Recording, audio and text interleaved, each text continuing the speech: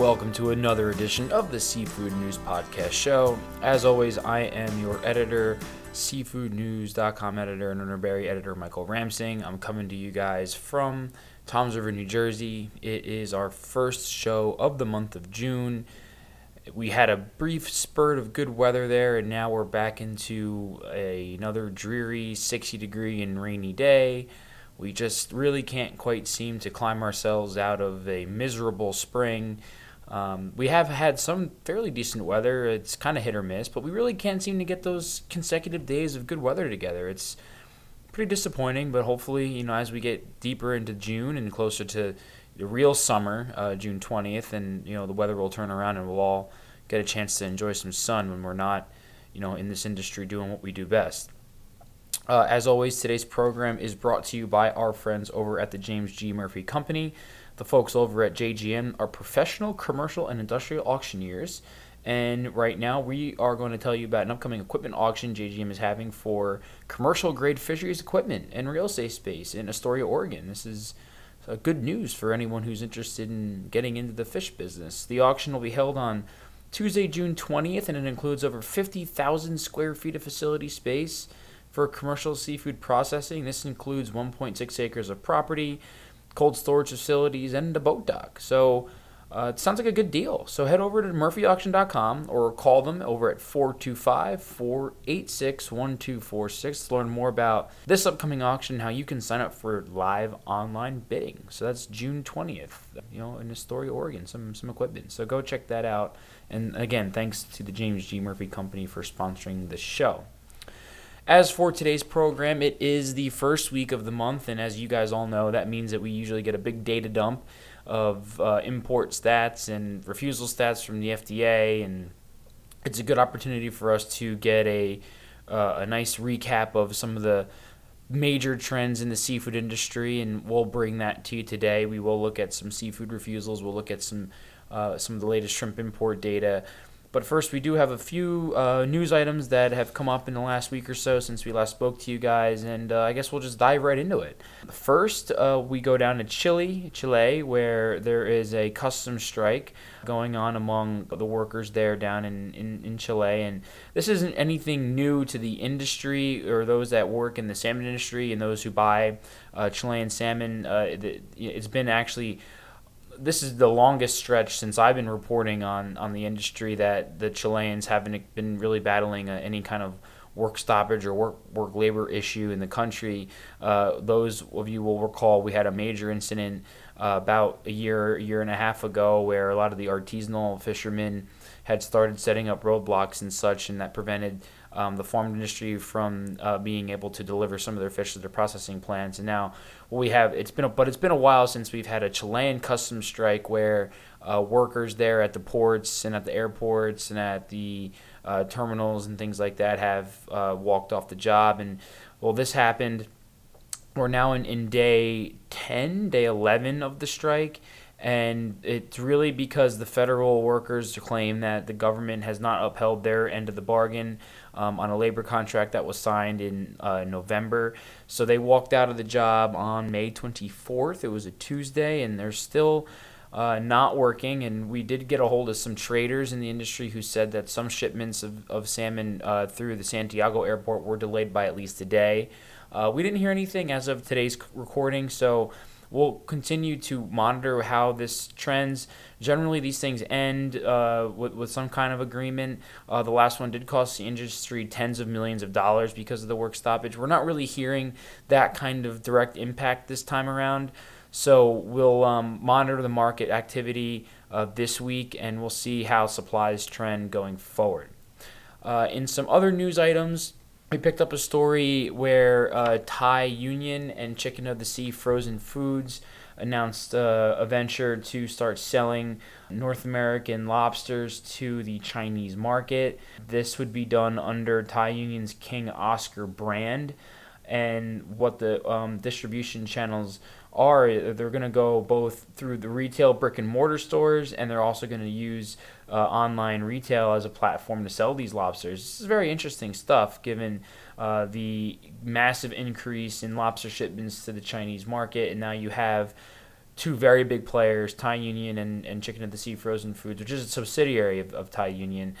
And you have these two major players now getting into this market in China, shipping North American live lobsters and using both the traditional brick and mortar and the online platform.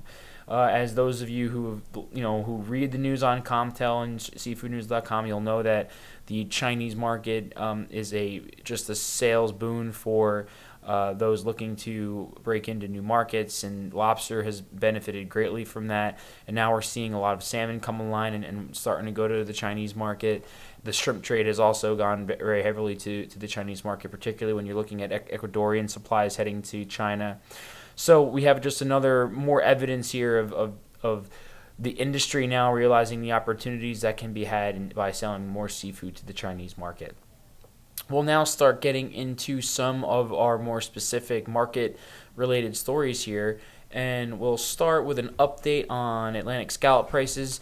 I think in our last show with you, we had reported on a surge in the scallop market. It might have even been the week before, but either way, we had reported in May how the Atlantic scallop market had sunk. The wholesale market had totally, well, not really bottomed out, but it had come off from we're talking about $1.50 that the market came down in just about a week.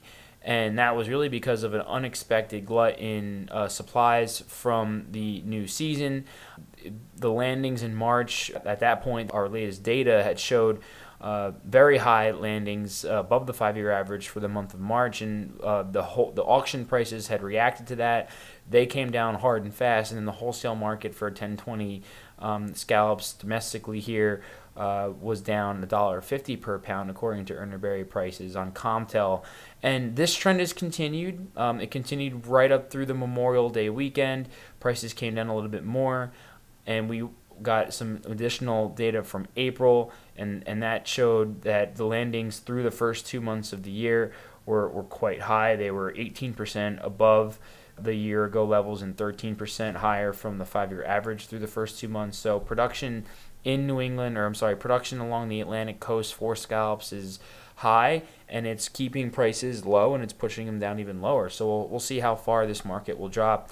Remember, as we get into June and July and August, these landings they should only continue to increase. So that should continue to build the inventories here in the summer, and we'll see if these prices have room to come down even more. That would put them below levels that we haven't really seen in quite some time. So we'll continue to watch that. Remember, you can always go over to Urner Barry's Comtel and check out those market prices that we report every Tuesdays and Thursdays. As I had mentioned at the top of this show, we had a new round of refusal data come through by the FDA, and what we're seeing here is a continued decline in refusals compared to last year. And it appears to us in the research that it's less filth is being detected and refused by the FDA this year compared to last year. And we're specifically seeing that when it comes to snapper, tuna, lobster, mahi. You'll remember that last year these items really carried the day in terms of high rejections because of filth that were detected in the shipments. Now, shrimp is still up. Shrimp remains the top item refused by the FDA. Now, part of that can be explained by the fact that we import so much shrimp. More on that in a minute when I talk about the Indian shrimp refusals. But let's remember that shrimp is a high-volume import item, so it kind of makes sense when you think about it that, of course, the FDA is going to possibly be rejecting more shrimp items surely because there's just way more volume. But you'll remember last year we had insane amounts of snapper, tuna, lobster, and mahi rejections. Mahi ended up finishing the year as the most refused seafood item of the year, and it really cut into inventories in the market last year. It scared a lot of traders away from even wanting to buy mahi, and it really threw a wrench in the whole market system. You had very high prices, and there was just this innate fear of wanting to even buy mahi because of the FDA's apparent interest in trying to detect elevated levels of histamine, and that's kind of when the FDA refuses mahi for filth, they're really detecting histamines in the fish, and that's why they're really not letting it into the country. So there was just this fear in the industry that they didn't want to even touch the product if given the FDA's apparent interest in trying to stamp out histamines in the fish. So it doesn't really seem to be the case this year. You have a 50% decline in refusals for filth. Now, given that, filth remains the top reason. So you have pretty even or flat refusal stats when you look at the next two reasons, salmonella and illegal drug residues. Those two refusal rejection numbers are about even with last year, but filth tops those quite easily. It accounts for about 40% of this year's refusals so far. So the FDA is still looking at filth, but it's not finding it in these shipments at as high rates as it was last year. So very interesting things to look at when it comes to the refusals. I mean, it's good news overall that the FDA is not rejecting as many buy and line items here to the country, but at the same time, it's still on the buyers. It should still be on the buyer's radar that they're still looking for filth, and that shrimp is still on very much in play as a number one refused seafood item. We have some updates on the frozen snow crab industry, and it looks like the spring season in Canada was exceptionally cold.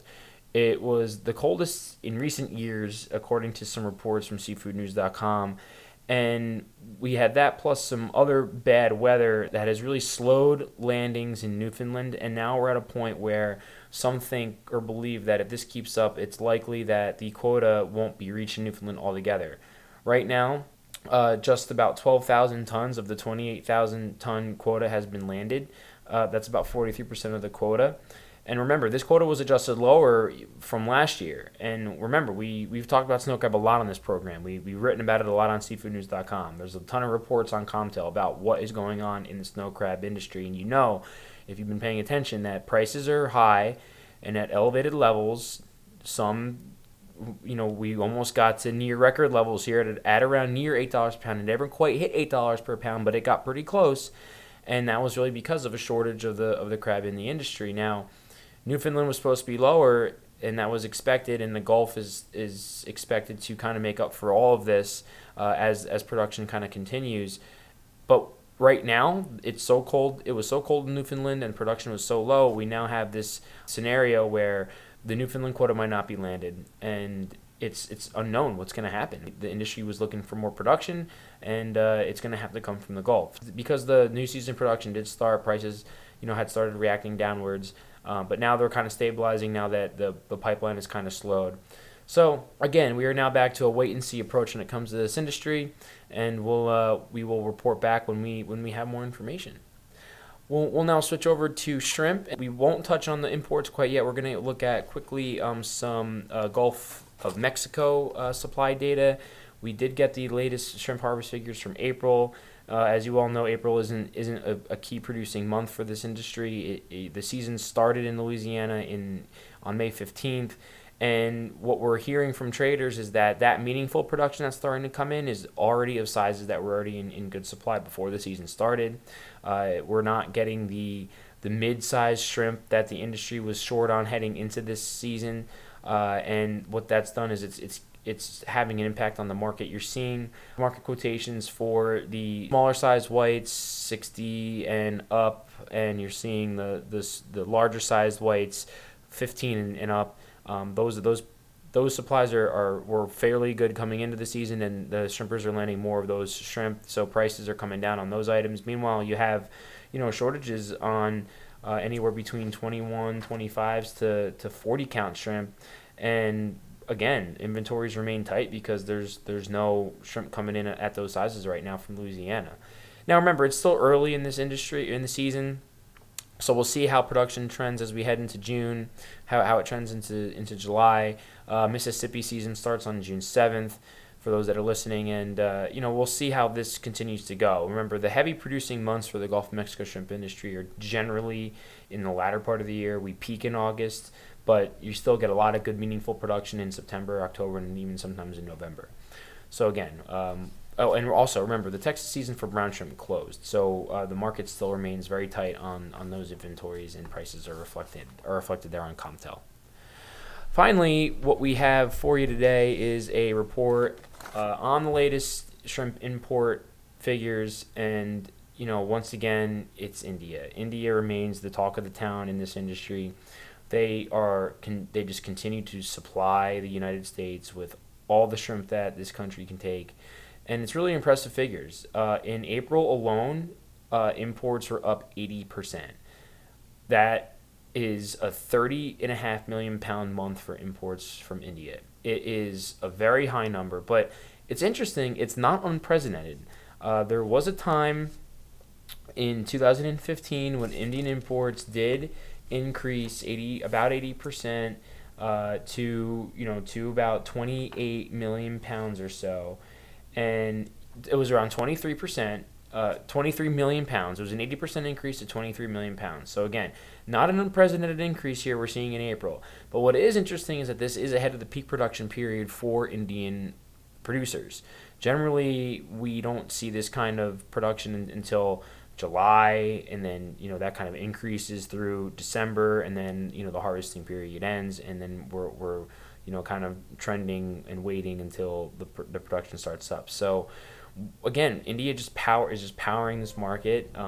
For the year, their imports are up 43%, and that's good enough for a 110 million pound figure for the year so far. So a lot of Indian shrimp in the market. Just a couple notes that we saw elsewhere. Indonesia is comfortably at second place, and they're about flat with last year, so there's really no news there. We did report on our previous show the significance of Ecuadorian shrimp heading to the Chinese market, but we also reported that it was a record production month for Ecuador in April, and that did reflect in the U.S. import stats, which are up 30% for the month. That kind of brought Ecuadorian imports to about a flat level compared to this time last year. We also saw Vietnam and we also saw Thailand and Vietnam imports decline, and Chinese imports were higher. And just a note on the Argentinian red shrimp, those imports were higher and continue to be higher, as we had said that this market is interested in Argentine red shrimp right now. So that really does it for today's program. Again, we thank our friends over at James G. Murphy for sponsoring the show. Remember, you can get all of these stories, all of the analysis, all the market commentary, everything is all on Urner Barry's Comtel. It is the premier market intelligence platform for the seafood industry. It has everything you need. Seafood news is there. The market quotations are there. The expert commentary is there. Data up the wazoo can be found there. It's all really good stuff, and it's really a tool that no one in the industry who's trading fish should be without. So give us a call, 732-240-5330, to learn more about how you can sign up. We do have a free trial period if you want to try it out, for those who aren't interested in it, but really, you really just want to sign up and get it. It's worth it. It'll help you make better business decisions every day. So don't wait. Give us a call, or just head over to shop.urnerberry.com and sign up, and we'll take care of you there. All right. We'll be back next week with another show. We'll see what the seafood industry has for us going forward as we head into June. For those of you who want to hit me up, you can get me at Michael Ramsing on Twitter or at SeafoodCom News on Twitter. You can check us out on SoundCloud. We're also on Stitcher now, so make sure you subscribe to this podcast.